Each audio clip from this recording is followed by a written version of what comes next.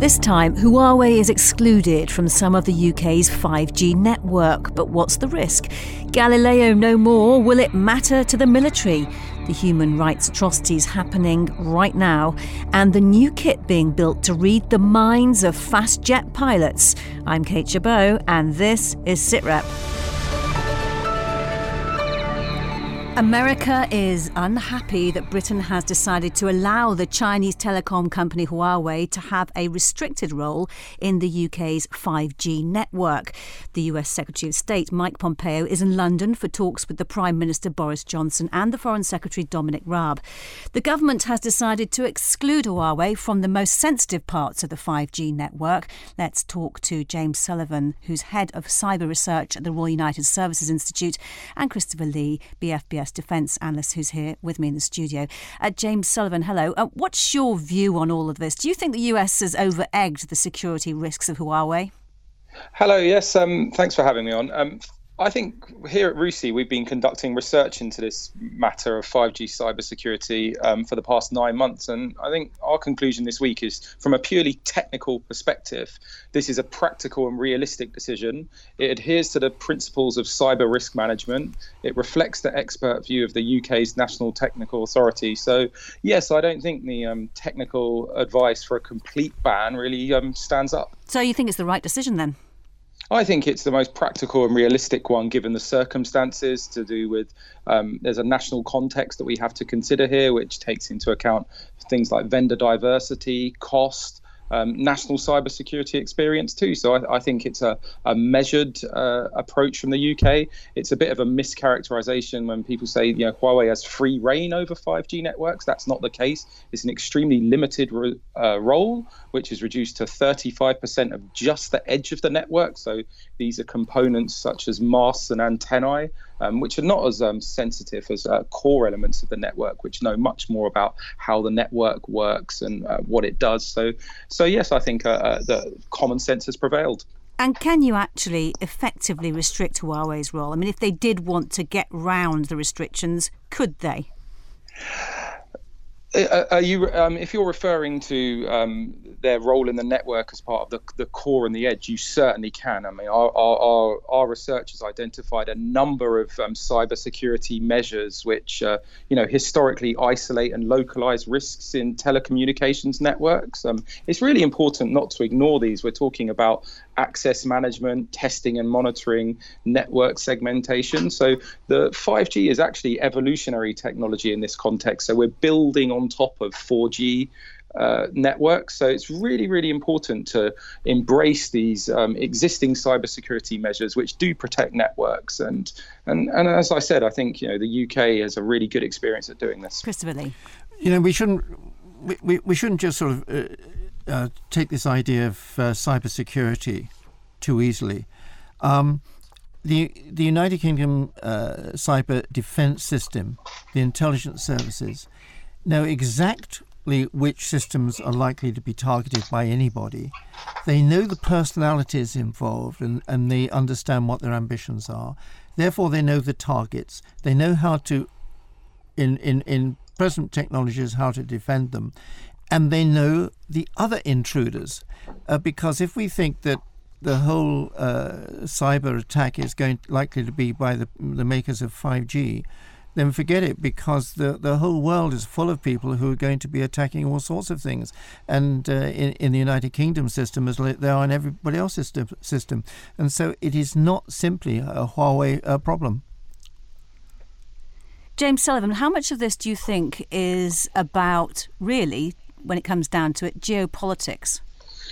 Yeah, absolutely. So, I mean, we've obviously talked about the technical element. I think it's perfectly acceptable to say, Huawei equipment does pose a risk, and I think, as correctly just said there, there's risks from lots of suppliers. But this is not just about cybersecurity, and if we look at it in isolation, then I think we're being a bit naive. This debate's become part of a wider geopolitical conversation. It relates to political issues about China's place in the world, advanced Chinese innovation in technology, fears that the West is falling behind. There are also legitimate human rights concerns about how Chinese technology companies enable the Chinese government allegedly to suppress its citizens. So we've seen the US government's intervention here. There have been bold threats, and the UK government has to take into account threats that the US will no longer share intelligence with the UK. So we have to take all these into account. I think the key conclusion here is that we can't conflate the technical and the political when we're making our final decisions. So for some nations, political, economic, and human rights factors do matter. They might be overriding factors that lead to the decision to ban a particular vendor. That's an entirely legitimate national approach. But here in the UK, there have been a lot of weak assertions made about technical risk management. They've been conflated with political considerations, and all that really does at the end is just undermine the NCSC's technical assessment. And that's really important, because over the next 10 years we're going to be talking about AI, quantum computing, making lots of decisions relating to the globalization of technology, and we've got to get this right. So the National Security Council, as you say, it's made its decision. What do you think the next threat is? What do you think should be considered in future? Where is our eye potentially off the ball? Well, good question. As we're going to roll out a research paper on 5G, we're actually talking about what we're going to research next. There's a few things. There's the Internet of Things. So all these devices that will connect to 5G networks, how do we protect them? There are supply chain security. So it's not just Huawei who's a supplier of 5G. There's going to be lots of other providers providing individual components. And finally, artificial intelligence and the cybersecurity of artificial intelligence, and this big word called quantum computing, which is coming out. So we really want to look at these issues, unpack them, not be so short-sighted about, because the 5G threat is kind of just 5G is already here and we're now making decisions on it. We should be making these decisions 5-10 years in advance. James Sullivan, please come back and talk to us about all those things in the future when your paper's done. Good to speak to you today. James Sullivan from RUSI. Now, the EU is building its own version of GPS Galileo. The UK was part of it and part funded it, but because we're leaving the EU, the Europeans have told Britain it can no longer be part of it. Well, let's talk to Dr. Bleddyn Bowen, who's a lecturer in international relations at the University of Leicester. For the UK Ministry of Defence, not being part of the Galileo project means very little in practice in the immediate future, because what Galileo does is provide a navigation and position and timing service for approved users from the public regulated service, which is the military-grade signal within Galileo. Because the Ministry of Defence was always going to have the American GPS system as its preferred navigation service. Galileo was going to be a backup to GPS as well. So in the short term, there's going to be no difference to the issue of navigation services for the Ministry of Defence. So, ships and planes and bombs and troops will still have the same navigation services as they were planning to have anyway. The issue is sort of far more infrastructural and long-term, really, when most European militaries will have military-grade signals from both GPS and Galileo. And perhaps if the EU becomes a more significant military actor, especially with high-level technologies, it'll just make the European allies of Britain sort of use Galileo first rather than GPS. But that could be something, 10, 15 years from now. There's also the possibility that Britain could negotiate access to use that signal as well, because what Britain has lost really is the right to bid for the contracts to build the Galileo navigation technologies, which is what the fuss was about, a couple of years ago. So America and Norway, which aren't part of the EU, are already starting to negotiate with Brussels about being able to have their militaries use Galileo as a backup signal to GPS as well. So there's no reason that with political will from both sides, Britain could also negotiate that in the years to come as well. So in practical near-term terms, there's no real immediate change for the MOD. Christopher Lee is here. It's also true that if you think about transition to war, or in time of war, then all the facilities that you've got, you're going to make available to other people, whether it be the British or the Americans or whoever. Your whole defence is decided upon that. Yes, and in a time of war, then more resilience and redundancy is always a good thing, which is why in the last couple of years, the Americans have been much more upfront about wanting to use Galileo as a backup, just in case there are serious problems with GPS on the military side. But it also provides resilience on the civilian and sort of infrastructure side as well. So if military problems with the GPS do have a knock-on into the civilian side, then the way we use satellite navigation systems for all sorts of civilian uses or emergency disaster response will still have Galileo to use as well. And British state and British civil services will still be able to use the publicly available civilian signals of Galileo as well, which are not as accurate as the military-grade PRS service in Galileo. And the Americans have also degraded, in time of tension, for example, not even warfare, but in time of tension, they have degraded the GPS in order that, in theory, a potential enemy can't use it. Yes, so they do that to the civilian signal. So GPS also provides a civilian signal that anyone with a right receiver can use, so like your smartphone now, for example, but also the high-grade, high accuracy and encrypted military signal. And what the Americans do, yes, is on a regional basis, they will degrade. So, for example, in the 90s, they degraded it over the Balkans, but also in the Middle East and, Iraq and the Persian Gulf in those interventions there. But the military signal remains sort of unaffected because you need the authorized and encrypted transceivers to be able to use the military system. And but the degradation to the civilian signal is one of the reasons why the EU was very keen to build its own civilian-orientated navigation system, because it would still have a reliable precision navigation and timing service that the Americans could not choose to degrade, so that the Europeans would have more control over what is now a very important infrastructural technology. So going forward, the loss of being part of Galileo is no great loss. Not in practical terms for actual capabilities for the British military, not at all. It's really a big loss for certain companies in the UK space sector because of the loss of contracts of this massive EU-funded project. But in real military terms, capability terms, it's no real loss because the UK MOD was always going to use GPS as its navigation service of choice. Dr. Blethenbowen, thank you very much for your time. SITREP with Kate Chabot. Still to come, the new technology to read the minds of future fast-jet pilots. BFBS SITREP. Now, Monday this week was Holocaust Memorial Day. Also, it was 75 years since the liberation of Auschwitz. It's been a week of speeches reminding us of the atrocities and warning us not to forget. We may not forget, but do we have the courage to deal with the modern versions of Auschwitz, even on a smaller scale? The answer to that simple question is no. The atrocity of unopposed persecution of civilians of all creeds and castes goes on. Paul Rogers is Professor of Peace Studies at the University of Bradford. Hello, Paul. Hello there. We're not talking about Auschwitz-sized atrocities here, are we? Innocent people, including children, are today being persecuted in places like India, Rwanda, Syria, Myanmar.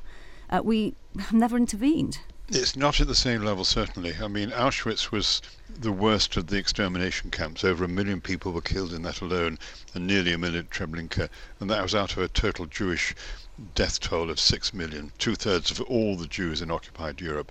That in turn was part of a much wider Holocaust of 17 million people, the majority overall of whom were non-Jewish Soviets and Poles. So it was part of a much wider thing, but the Jewish one was very specific. The only equivalent in terms of, if you like, proportions, it's terrible to use these terms, would be Rwanda in the 1990s. And essentially, in Rwanda, it's thought that about 2/3 of the Tutsi population of the country were killed in the space of a few months. And as you say, the world knew quite a lot about it, but stood by and did very little. So that was the worst example. That is the only one in recent times which, in terms of sheer numbers and proportion of people killed, matches what happened to the Jews in the original Holocaust. And what do you think when you watch those, what goes through your mind when you watch those commemorations that were on Monday? I think it's hugely important to remember. In some ways, it's important to remember that while the people who suffered the worst by far were the Jews, particularly in proportion to the total number of Jews. The actual Holocaust deaths in the whole era was actually very much larger. It was nearly 3 times as many as the terrible Jewish losses, and you had a very large proportion of the total was actually Slavs. In fact, Slavs as a kind of generic group, particularly in countries like Belarus, which was part of the Soviet Union then, suffered hugely. And I mean, Soviet prisoners of war, some 3 million were killed. So in a sense, I think you had to remember the whole thing, inevitably with concentration on the Jewish Holocaust, because that is the largest individually. And in a way, what it says is we still haven't learned much, and Rwanda is an example of that. And in some ways, the rule of law is simply not strong enough. It's never really been as strong as it should be, despite all the work of the UN, Human Rights Declaration, and all the rest, I'm afraid. I mean, Paul, talking about the rule of law, we have to then decide whose rule and whose law. Absolutely. And remind ourselves that what happened in Auschwitz and the smaller but immensely tragic things that are going on today doesn't mean to say it's not in wartime. They happened before. They happened in peacetime. They still happen in peacetime. Look at what's going on, for example, in India today. Yes. With the determination of Mr. Modi, the Prime Minister in India, who has decided and got it through Parliament everywhere, that people who are Muslims may not necessarily register to be citizens of that country. And in fact, he wants to impose a nationwide version of a system that would allow or insist that 1.3 billion people, that's the population of India, they would all have to produce evidence of their citizenship. Now, this actually stinks of the start of something which is far more sinister, but there isn't a system in the world. And because India, really good friends, India, civilization, democracy, etc., and because of places like that, nobody is going to intervene, because it means intervening militarily, and then what do you do? On that note, Paul, do you think that there are alternatives to military intervention? I think there have to be, because so often when there is military intervention, except in very rare cases, it ends up making matters worse. And you see, an exception may well have been Rwanda. If UN force had got in earlier enough, it might have worked. So there are exceptions. But overall, it's very much a facet of the way, it's almost as though the way that human attitudes to each other is evolving. And we have a long way to go. I agree with Christopher, it's very much a question of whose rule of law. And this is where, in spite of the fact that it is much denigrated, I think the UN system has to be the best that we've got, and we have to work from that. And how do you make it work, though? I think that is part of the whole issue of UN reform and making it more effective. For my part, I think you need a larger number of countries to be committed to that kind of internationalism and to put some of their best people forward for the senior jobs. We have an exceptionally good Secretary General, former Prime Minister of Portugal at the moment, possibly one of the best there's been since it was founded. But you have huge numbers of people who basically, they're almost hangers-on. I think it's the commitment of more lead member states which is crucial. And personally, as you probably know from past conversations, I think this is a role that Britain should be taking. In that light, do you think it's inevitable that these atrocities, maybe not on the scale of what we saw during the Holocaust, will continue in some form? The risk is that they may, which is why, in fact, the Holocaust Memorial that we've seen, the whole focus on it in the last 2 or 3 weeks is so important. I think especially if it takes into account that it was part of a much wider, terrible phenomenon which lasted the best part of 6 years. There's another side of it which shows up the vulnerability of minorities, which were greater than, say, at the time of the, say, 1938, 39, at the beginnings of the Holocaust. And that is, we know so much today. You cannot or rarely hide what is going on in some countries, some of the terrible atrocities and the difficulties of some people. For example, China is a place where you can say at one time we wouldn't have known what was going on in China, but now we do know, and we've got sort of a visual identification. But we still haven't got a system. The United Nations would never get anything through the Security Council that would allow intervention, because certainly 2 of the members of the United Nations Security Council are probably have pockets of guilt in their own countries. Gentlemen, we'll have to leave it there for now. Professor Paul Rogers, thank you very much for your time today. Now, Britain is operating its most advanced fifth-generation fighter jet, the F-35B Lightning, but the quest to stay ahead of the game never stops. The Tempest project is researching some of the key technologies that could be part of Britain's next-generation aircraft. Mind-reading flight systems and artificial intelligence are among the concepts that could deliver air combat in 2030 and beyond. Our reporter Sian Greszczek has been to see the possibilities at BAE Systems, including a skull cap, which can sense how a pilot's brain is working. She spoke to their human factors lead researcher, Susie Broadbent. AC5288, AC5288, tune your COM1 radio to frequency 128.525. So this is a tool we've been using in the lab here at Wharton to help us assess workload objectively. So traditionally when we do workload assessments with operators, we just ask them for a subjective score and we interview them about why they think their workload was so high or so low. But over the years, the technology's moved on so much that we can now start to monitor the individual and see how their body's reacting to things like stress, fatigue and mental workload.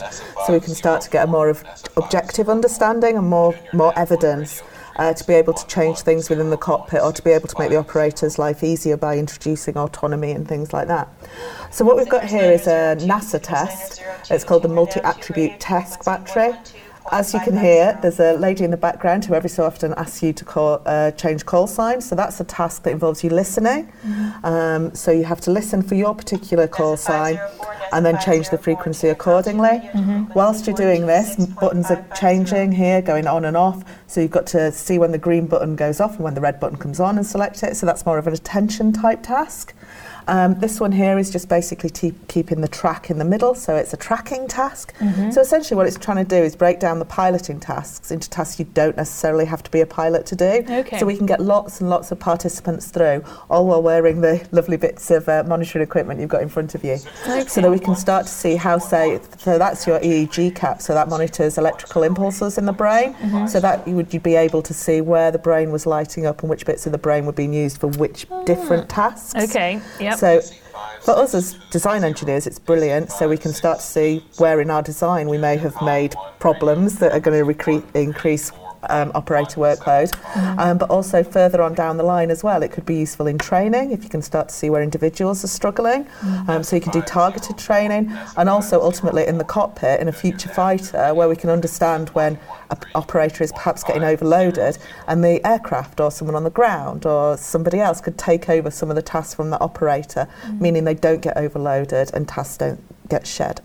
So essentially if you're a pilot and you might not necessarily want to admit that you're having a problem, or you're not quite sure that you have reached your limit yet, the actual kit will tell you officially on the record you are too tired or you need to take a break, or potentially it'll be different red lines for different people, and some people will have better coping mechanisms than others. I mean, it is brain science, it is quite complicated, but it will give us that indication there, and it will be able to help us a lot more than traditional subjective measures have taken us.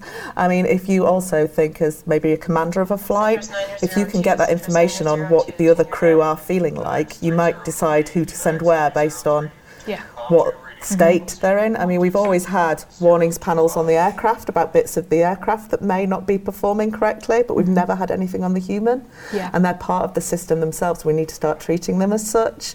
So what we're looking at is a lot of human autonomy teaming, how the operator and the machine can work together in the future. Much if you think of it like an R2-D2 kind of communication between the two. That's also an issue we're looking at. How would you communicate with the machine? The machine can monitor you, you can monitor the machine, so you understand and work together to solve the task in hand. You mentioned R2-D2 from Star Wars then. Does this virtual assistant have a name at the moment? At the moment, he's Ivor. He's an intelligent virtual assistant, but that may well change.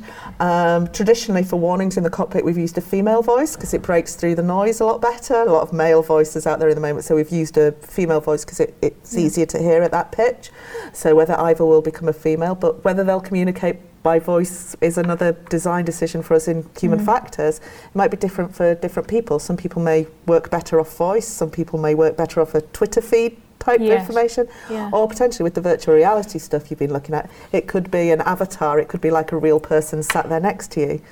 and then you could look at them and you could see their facial expressions, for example, which is a really good indicator of whether it's good news or bad. Yeah. So it's things. It sounds quite futuristic, but there are different ways, and we're starting to look at this stuff already. Have any of them expressed any concerns about that level of data from your brain being monitored like that? Not necessarily. There have been jokes about having to put heavy filters in it, but essentially pilots are quite keen to understand anything they can to get that performance edge. So if they start to understand more about what they're doing and how they're doing it, or bits they may be better at than others, or they may be struggling, then they can focus their training accordingly.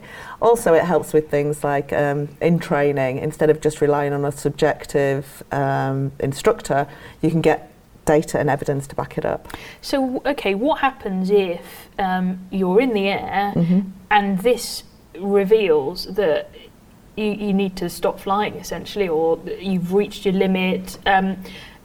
Does the system take over, the virtual assistant? That's the idea, yeah. So if we can start to monitor what the pilot is experiencing, what mental state they're in, then obviously we need to let the pilot know if we were taking tasks away from them, because when you look at air crash investigations, what's it doing now is one of the biggest issues that seems to be repeated over and over again. So that's why we're looking at the human autonomy teaming. Can they work together? Can they understand more about what each other's doing? So if you start to get overloaded, so for example, when you see the videos of air crash investigations and all the alarms are going off and the pilot seemingly hasn't noticed, if we could sense that in your brain that you haven't processed that information, the machine could either take over or present the information to you in a different way, or hand control back to somebody on the ground. These are all within the areas of possibility for a future fighter.